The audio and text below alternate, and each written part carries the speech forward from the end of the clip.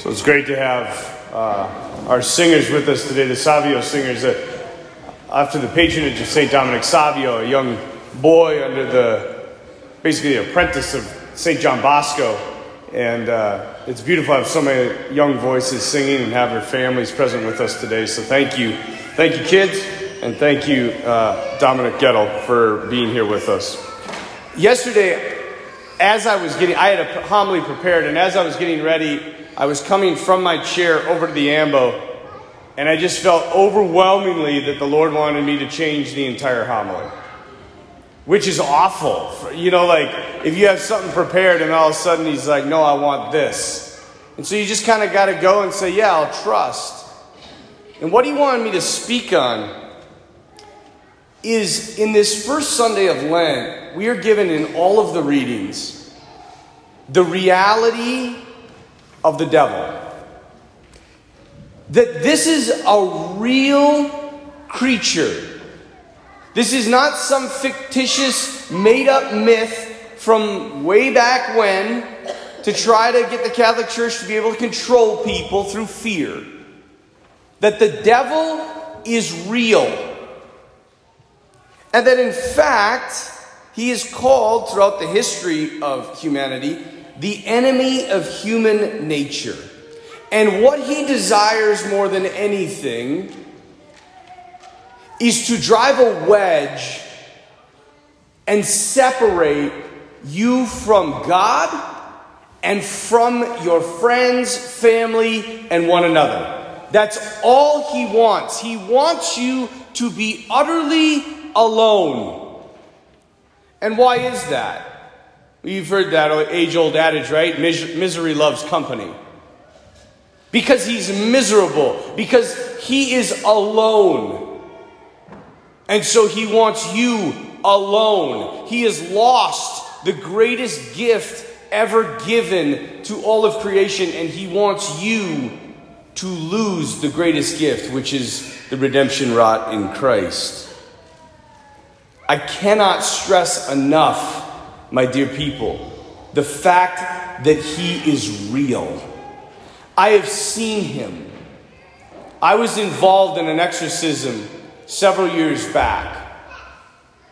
It was one of the most horrific encounters I've ever experienced in my life. And for the record, just so everybody doesn't start asking or start spreading rumors, I am not the exorcist of the diocese. Okay, I just want to make that very clear. I am not the exorcist. Several saints have said that the greatest trick that the devil played on humanity was to get all of us to believe he doesn't exist. He is real. When I was involved in this exorcism, I always tell this to young people, and for the record, I cannot figure out why young people are so infatuated with the devil and with evil. You know what young people always ask me when I taught at the high school, when I taught at the university, when I teach at confirmation? It's always this, hey, Father, if I do this, is this a sin? Hey, Father, if I just go this far, is it a sin? They're always trying to figure out to what level they can push the envelope before they go to hell. Which is a terrible way to live. I'm dying for the day when a kid comes up to me and be like, Father, I did this, this, and this. Was it a virtue? Was it virtuous enough? But they don't ask that. And they're fascinated with the devil, which again, I can't figure out. The devil is essentially boring. He's boring. God is the exciting one. The devil is just the same old, rehashed in 1,000 different ways.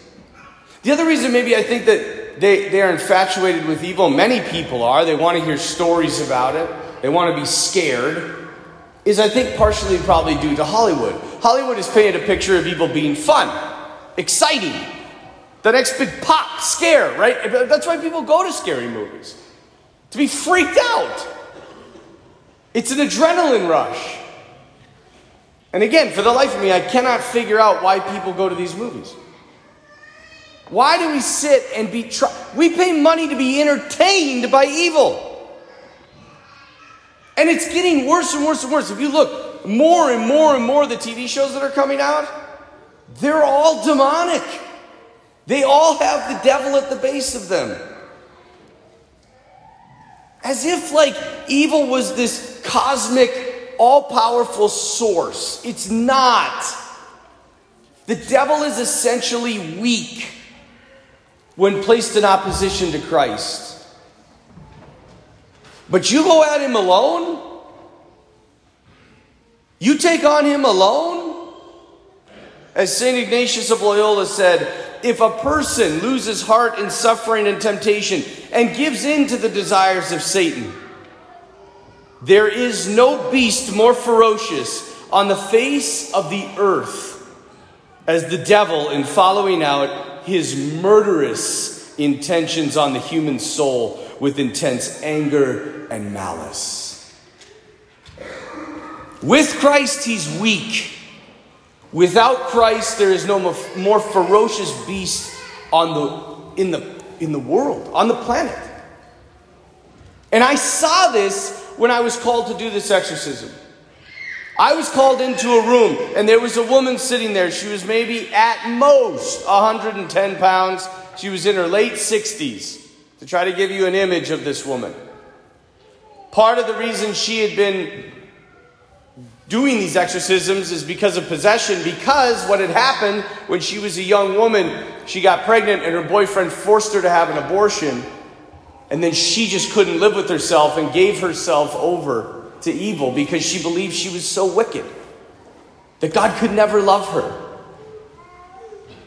In this hour-and-a-half session, there were 5 grown men, bigger than me. And I'm strong. I used to be.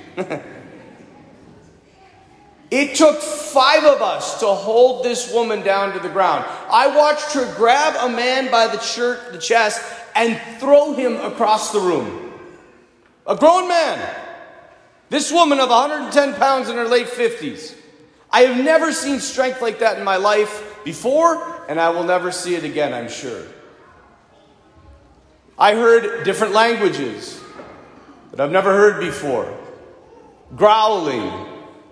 I heard languages, sometimes, or voices, sometimes 2 or 3 at the same time coming out of one person's mouth. And people always say to me, man, I wish I could witness that. No, you don't. No, you don't. It's not fun. The number one emotion I felt during that hour and a half was despair. Pity for this poor woman who had been bound by the devil for decades. For decades. Several times I was brought to tears.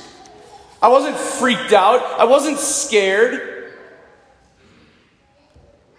I was despairing. You got to remember who the devil is. Again, he's not this cosmic, all-powerful force of evil. He is complete despair, privation. He's the loss of love, the fullness of hatred. He lacks almost all good. And if you've ever been in a state or a position of despair or loneliness, you don't ever want to go back there. Imagine that. Imagine what his existence is like. I remember I was reading a story from Father Gabriel Amorth. He was the head exorcist of Rome. He performed over 60,000 exorcisms.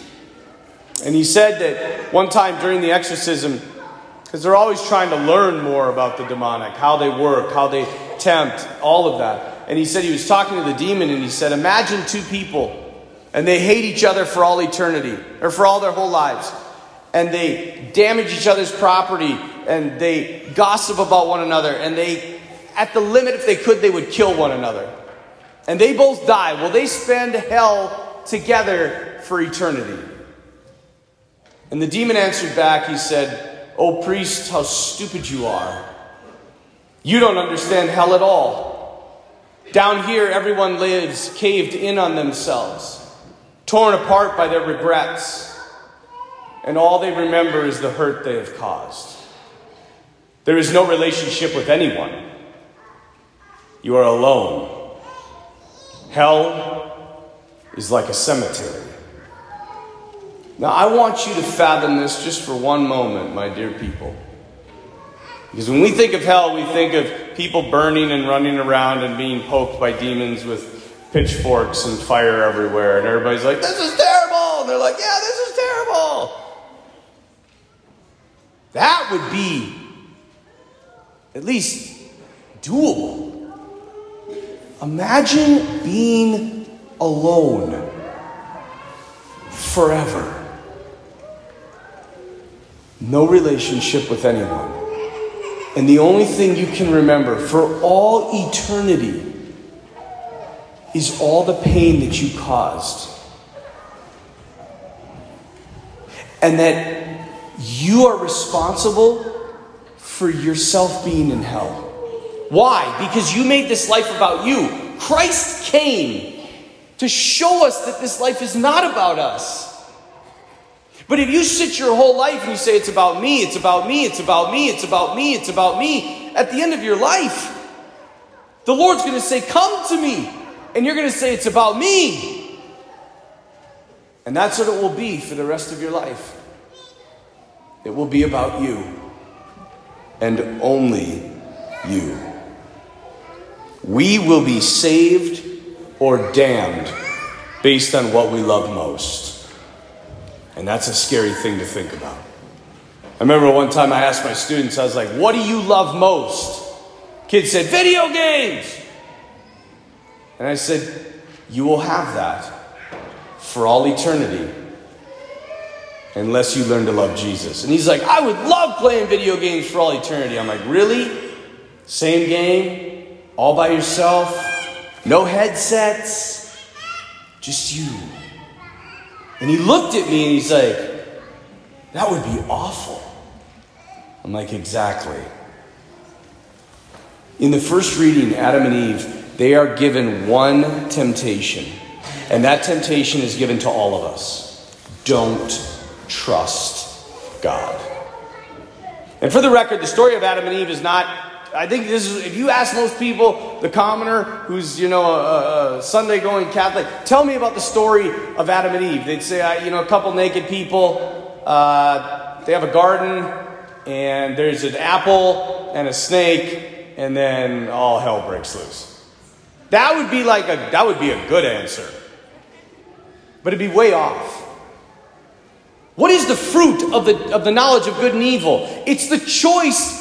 You get to decide for yourself what's right and wrong. God said, look, you can have everything, all of this, it's all yours, except for one thing. Don't decide for yourself what's right and wrong.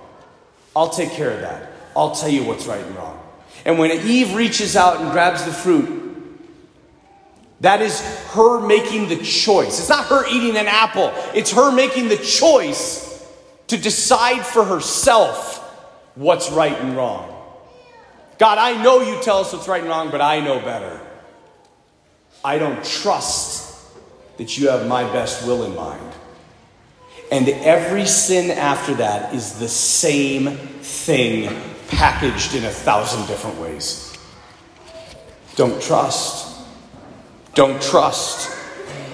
Don't trust.